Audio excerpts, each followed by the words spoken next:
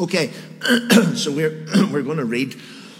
Excuse me. We're going to read from Acts chapter 21. Today we're starting Church Alive again. I promised I wouldn't say that we've been in Acts for the last 5 years, but I just said it anyway.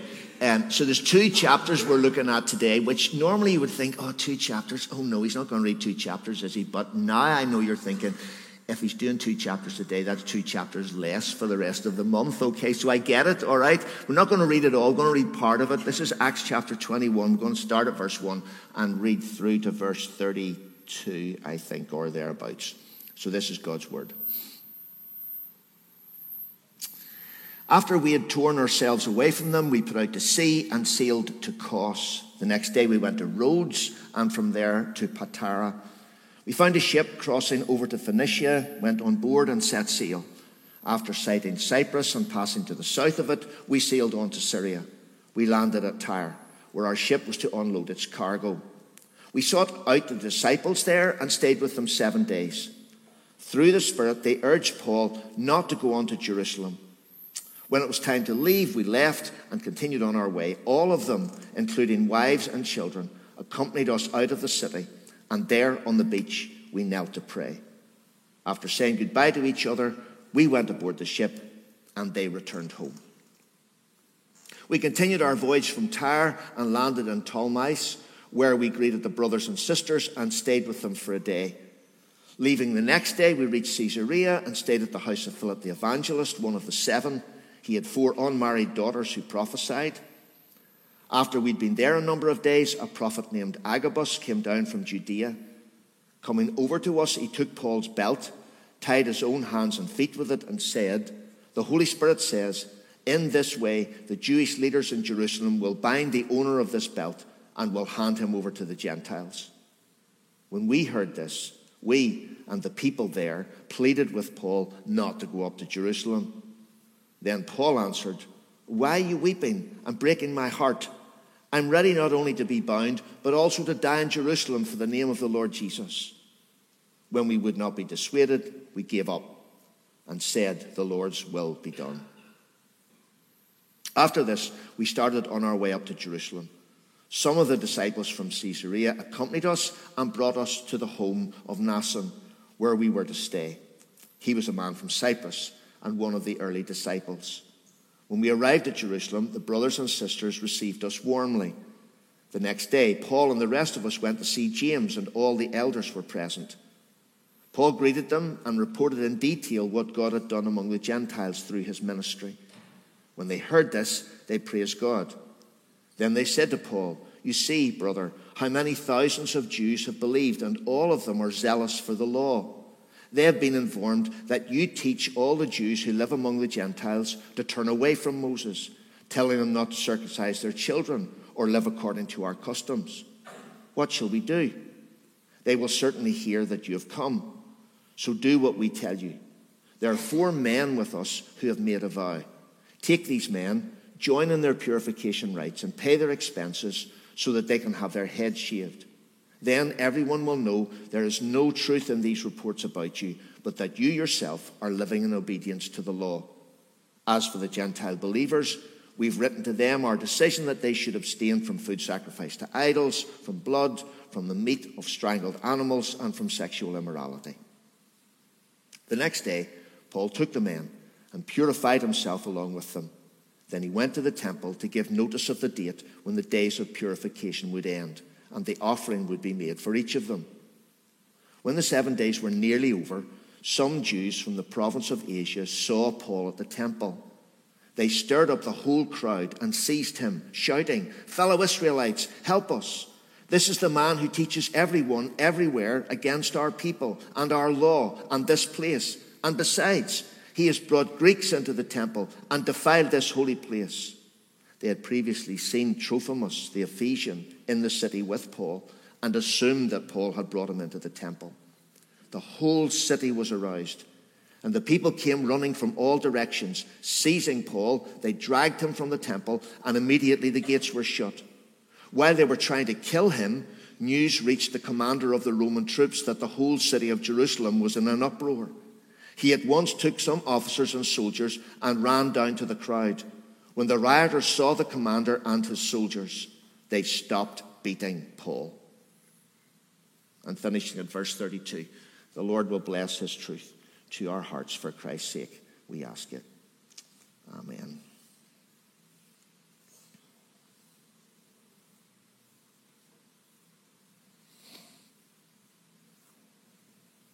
Why do this now? You beautiful device. Yes, this is good. No. Okay, don't do it again. Okay, so sometimes courage fails you. You know, like when you want to ask someone out on a date and you can't just summon up the courage to do it. Or when you could apply for a job that you've just seen, but you don't think you've any chance of getting it, and you just can't somehow summon up the courage to put the application form in. Or when you face a medical diagnosis, you've had some tests, you're waiting for the results, you really don't want that phone call, you really don't want that letter, you really don't want that meeting. Courage sometimes fails us. And yet, courage is such an important thing in life. Winston Churchill once said, "Success is not final. Failure is not fatal. It is the courage to continue that counts." Courage is really important. You see it in leadership, even in Winston Churchill himself, who said those words. It's kind of interesting. I sometimes think that when they made the movie about the early days of his premiership during the Second World War, what did they call the movie? They called it Darkest Hour. It was a moment for courage. Because courage is what really matters. The courage to continue, that's what counts.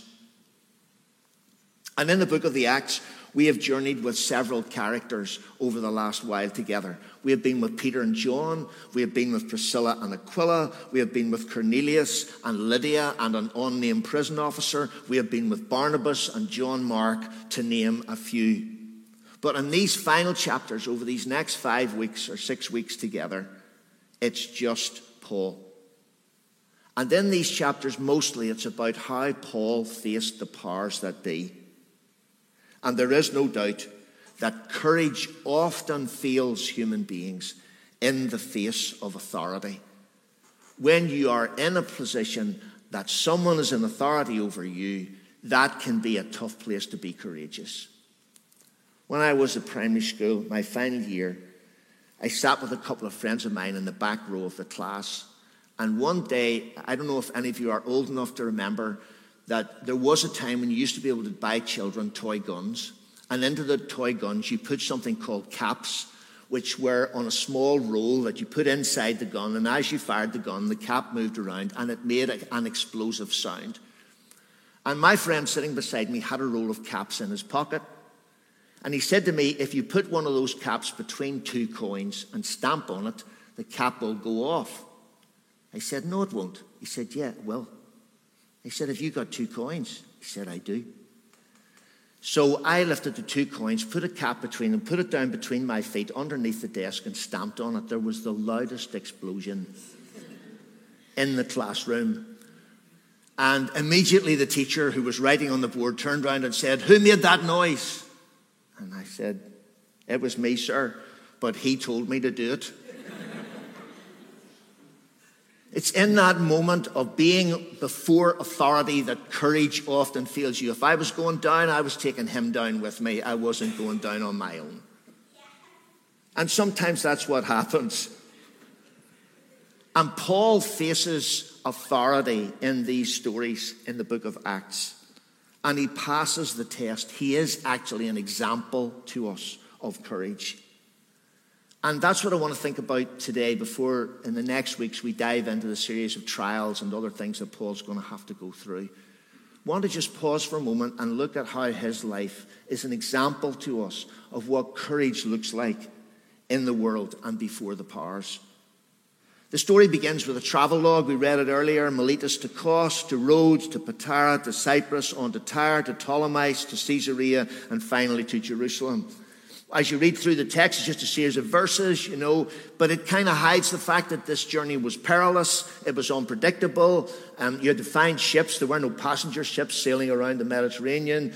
Mostly the ships that Paul was looking for would have been grain ships that brought grain from Alexandria to Italy to feed the city of Rome. And those were the ships that were plying their trade through the Mediterranean. That's what you were looking for. But you weren't always able to find them easily. And so the travel could take some time while you waited around to find a suitable ship. Paul travels on sea, he travels on land. The travel log that we read there took at least weeks and possibly months. And eventually he arrives in Jerusalem. And the last recorded events of Paul's earthly ministry begin.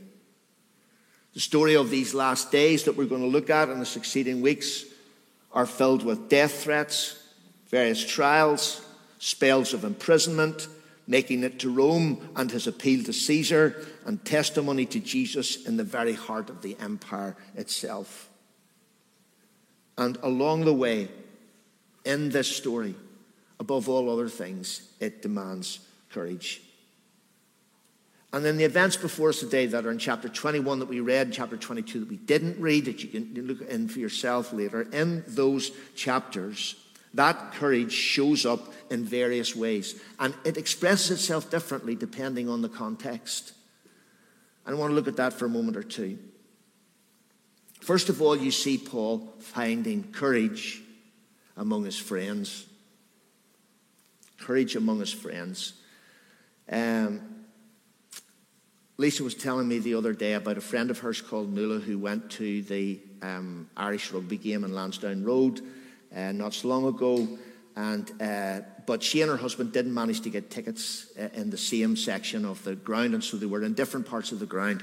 And after the game was over, they both left, planning to meet up at a particular point. But when Nuala came out of the ground, she was in an unfamiliar part of Dublin. She lost her way. She didn't quite know where she was, and she ended up beside the canal. She became aware that walking behind her were 5 or 6 men who also had just come from the match. And as she was walking along on her own, not sure where she was, one of the men started to say to her, "What do you think about the match, love?" And on and on and on, goading her, trying to get her into conversation. She felt really frightened at this point. This is something maybe the males in the audience are struggling to understand because they'd have thought it was just a bit of crack. The women in the audience are thinking, "Yeah, I've been there myself."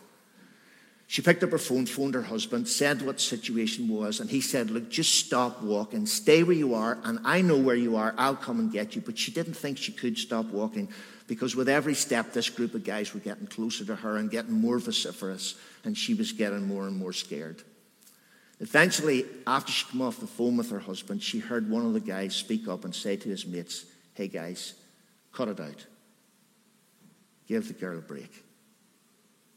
And she stopped and she turned around to them and she said, "You guys will probably never know and never quite understand just how threatening that behavior is and how difficult it is for a woman on her own in these circumstances to be here." But she looked at the guy who had spoken and said, "Thank you for what you just did. We single women in situations like this need men to be allies for them. Thank you for what you did." Having courage among your friends is sometimes one of the biggest challenges in life. If you're one of a group of people doing something and everybody's enjoying it and it's great fun, how do you speak up and say, "This is actually not good"? Where do you find that courage? You see it in Paul just here. On his journey to Jerusalem, Paul confronts warning after warning from the church. When he got to Tyre, we read in verse 4, "We sought out the disciples there and stayed with them 7 days. Through the Spirit, they urged Paul not to go on to Jerusalem." This is Paul's friends. He's with them in Tyre. It's the local church body. And they're saying to him, "Paul, please don't go to Jerusalem." And then when he makes his way to Caesarea, staying in the home of Philip the evangelist, one of the 7 with 4 prophetic daughters, a key figure in some of the early stories in the book of the Acts. While he's staying there, this guy called Agabus, who's a prophet, arrives on the scene. And we read in verse 11, coming over to us, he took Paul's belt, tied his own hands and feet with it, and said, the Holy Spirit says, in this way the Jewish leaders in Jerusalem will bind the owner of this belt and will hand him over to the Gentiles. What would you do in these circumstances?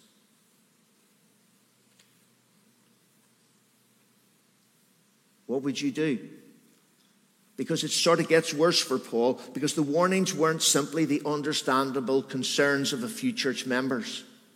Paul, you're going to Jerusalem. It's a dodgy situation in Jerusalem right now. You're not exactly the most welcome person there. Could you not go somewhere else instead? Please don't go to Jerusalem.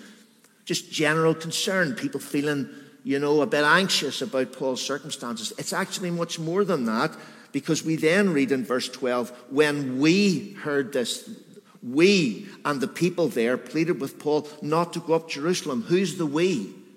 The we is Dr. Luke, who's writing these words, one of Paul's closest associates, and the other friends and traveling ministry partners who were with Paul, not just some general group in the local congregation saying, we feel a wee bit worried about Paul.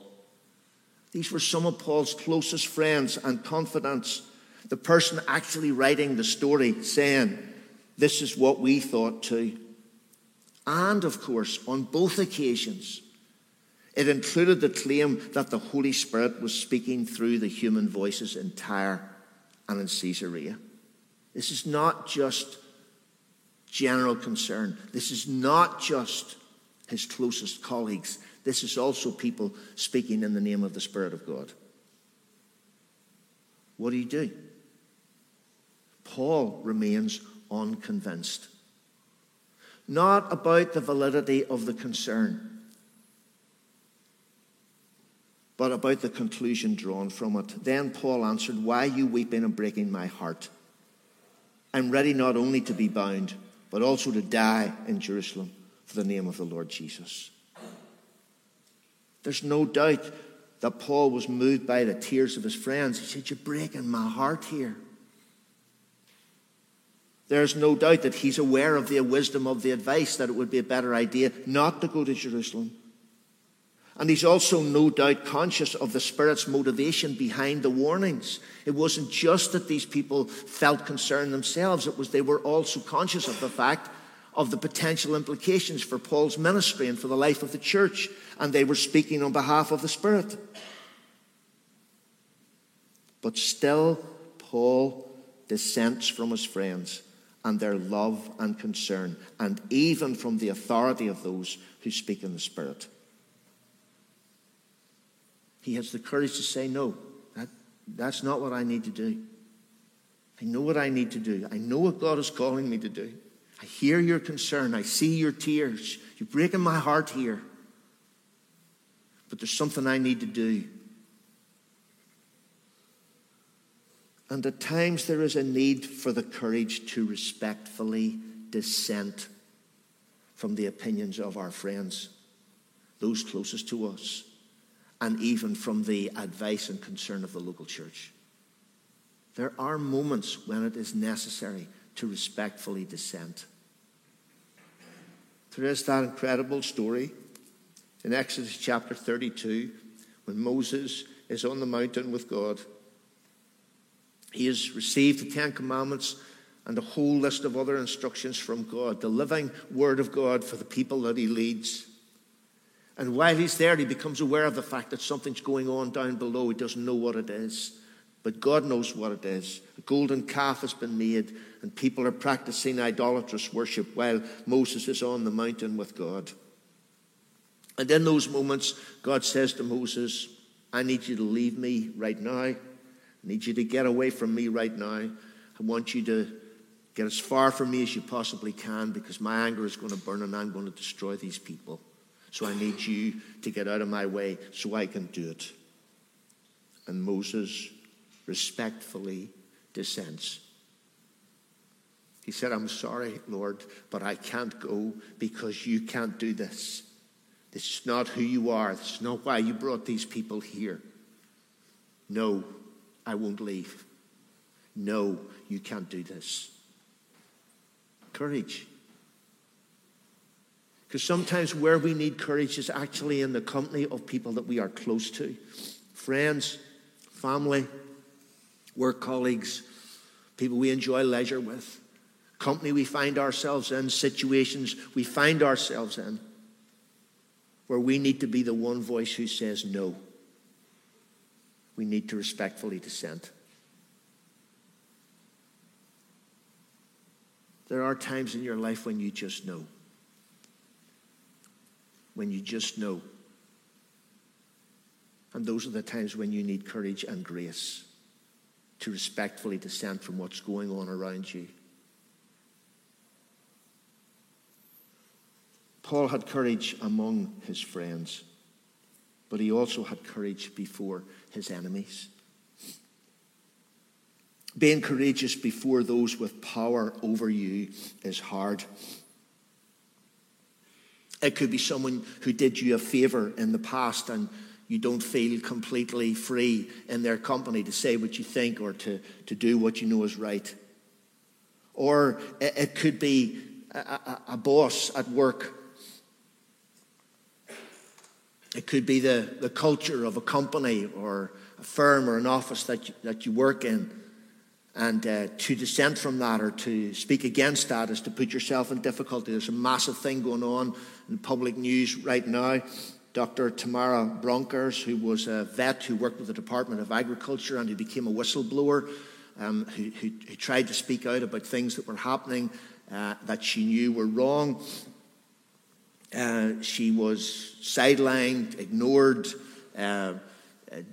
really pushed out of her work. She eventually resigned, but she didn't leave it there. She found the courage to talk about what had happened, and she took the department to court. She won her case, and now there's a whole fluster about it, and people are having to answer for their behaviour. All of that is only possible. We only know about this because this one individual had courage to stand out against people who had authority over her. And in Jerusalem, Paul confronted political power. Jewish political power and Roman political power. And the church leaders, when he came up to Jerusalem, were concerned. They were also subject to those same powers, and they were concerned about what would happen if people found out that Paul was in Jerusalem. And the reason why they were concerned about this was because of what was commonly believed about Paul. It says in Acts 21, we read it, they have been informed that you teach all the Jews who live among the Gentiles to turn away from Moses, telling them not to circumcise their children or live according to our customs. Now, James, who was in charge in the church in Jerusalem, James didn't believe this. But what he was trying to do was to try to correct the misrepresentation of Paul's teaching. So he suggested a way out.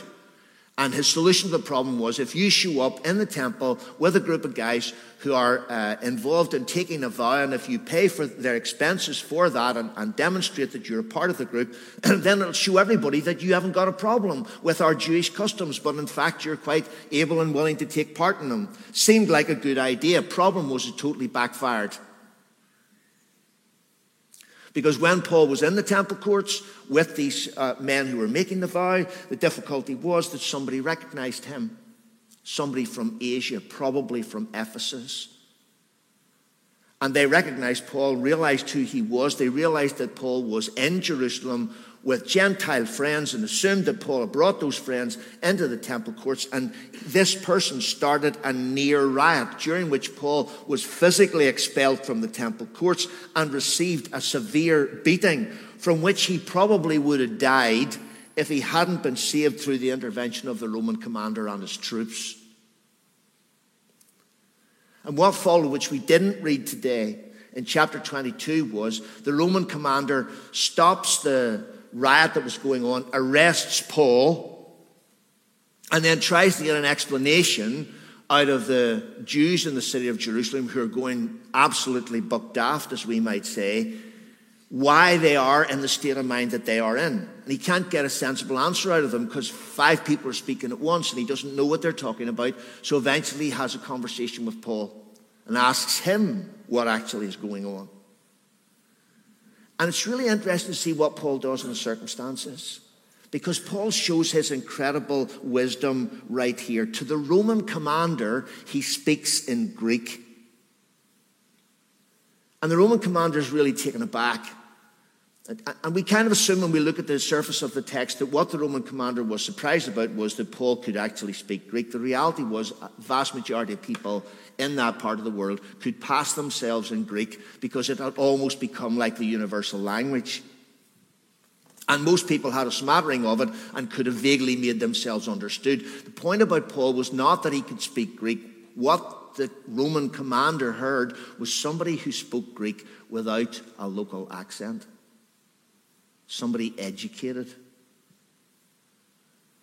My oldest child, Esther, did German and French at university, and she spent a year of her time there in Germany, working in a school in Mainz. And while she was there initially, she stayed with the family for 6 weeks before she got her own apartment. But that family became friends, and so over her time there, she was backwards and forwards with the family. And when Christine and I went out to visit her separately during her time there, we also went to Marilyn's home to meet her.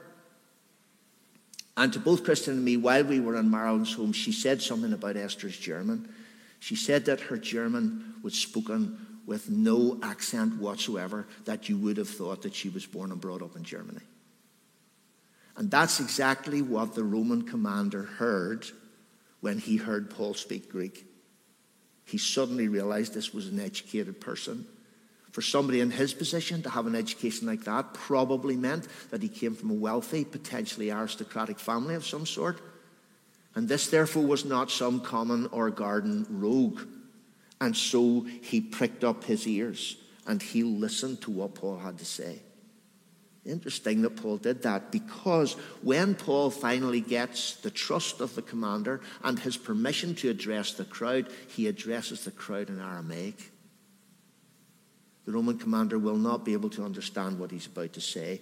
The Gentile believers who have come with Paul to Jerusalem will not understand what he's about to say. The only people who are going to get what Paul says next are the people in the crowd who want to kill him. And there's that interesting point where it says, when they heard him speak to them in Aramaic, they became very quiet. The Roman commander listens to Paul and thinks, whoa, this guy's one of us. The Jewish residents in Jerusalem listen to Paul and think, this guy's one of us. Brilliant. Absolutely brilliant. Stroke of genius. But in what Paul says in Aramaic to the crowd, and later what the Roman commander will hear in the next part of the story that you'll be talking about in the succeeding weeks, what Paul actually does with that opportunity is he testifies. He simply tells his story. And if things were bad before he told his story, they were 10 times worse afterwards. Because the very last thing Paul told him in the story was this. Then the Lord said to me, he says in Acts 22:21, go, I will send you far away to the Gentiles. And after he says that, the crowd goes daft again. Why?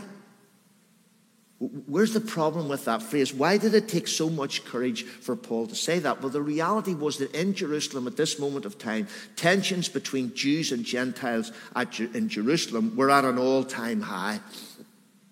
Anything that looked like or smelt like accommodation of Gentiles and Gentile ways of life was anathema to the people in Jerusalem at this point. So much so that there were a group of people who had a particular nickname in Jerusalem. They were basically temple assassins. What they were was they were people who attended the worship services in the temple. They carried curved bladed knives with them. They singled out in the crowd of worshippers, usually aristocratic people who were held to have compromised in some way with the Gentile authorities in the city, and they killed them there and then in the temple and slipped away in the crowd so they were never caught. That was the level of tension. That was the reality in Jerusalem at this moment of time. And Paul knew all this. So in any way to indicate to this crowd that he had anything to do with the Gentiles was likely to put himself in massive danger. And yet he testifies to what God had said to him. Paul knew it. In fact, Paul himself was that very kind of person. In Acts 22, telling his own story, already said to the crowd, I persecuted the followers of this way to their death, arresting both men and women and throwing them into prison. Later in one of his letters, Paul would describe himself as a violent man. He knew exactly what the context in the city of Jerusalem was, and yet in those circumstances, he found the courage to tell his story. Why? Because Paul's story was Jesus' story anyway, and that was why he was there. If there was an explanation for Paul's life, that was it. That every single situation he entered, every new conversation he had, every group of people that he met, he had one purpose in being there and one purpose only, and that purpose was to tell the story. That was the story of his life. That was the story of Jesus and what he had done in Paul's life. And so in this really difficult set of circumstances, fraught with all sorts of problems and hostility, Paul does what he does. He tells his story. The question that most requires courage in life is nearly always the why question. Why do you behave the way you do? Why do you have the values you have? Why are you not like so many other people in this office, in this football team, in this family circle? Why are you different? Because the only answer to the why question is to tell the Jesus story. And that's what requires courage almost more than anything else in life. Courage before your friends. That's hard. Courage before your enemies is likely to have even deeper consequences for your life and often revolves around the why question. Why are you who you are? Why do you live the way you do? Why do you have these values? Because the answer to that question every time is the Jesus story. Courage. We admire it in other people when we see it. Are we facing situations in our lives right now where actually we really need that courage? Amongst our friends, we have been silent for far too long. Before our enemies, before people who have power and authority over us, we have been scared to speak up. And isn't that what we're being called to be and to do?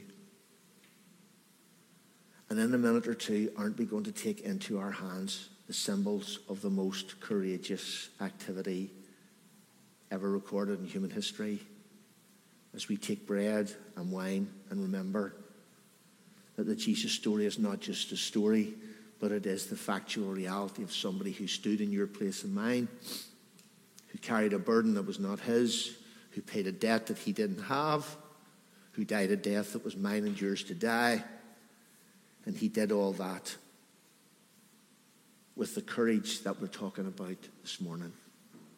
And if we take these symbols in our hands in a moment or two of bread or wine, is that not what we're committing ourselves to do? To live a similar kind of life? Because it was the story behind these symbols that changed Paul's life and made him able to be what he was in those events we're looking at and the other ones you're going to look at in the succeeding weeks. If we take these symbols in our hands now, is that not the commitment we're being called to?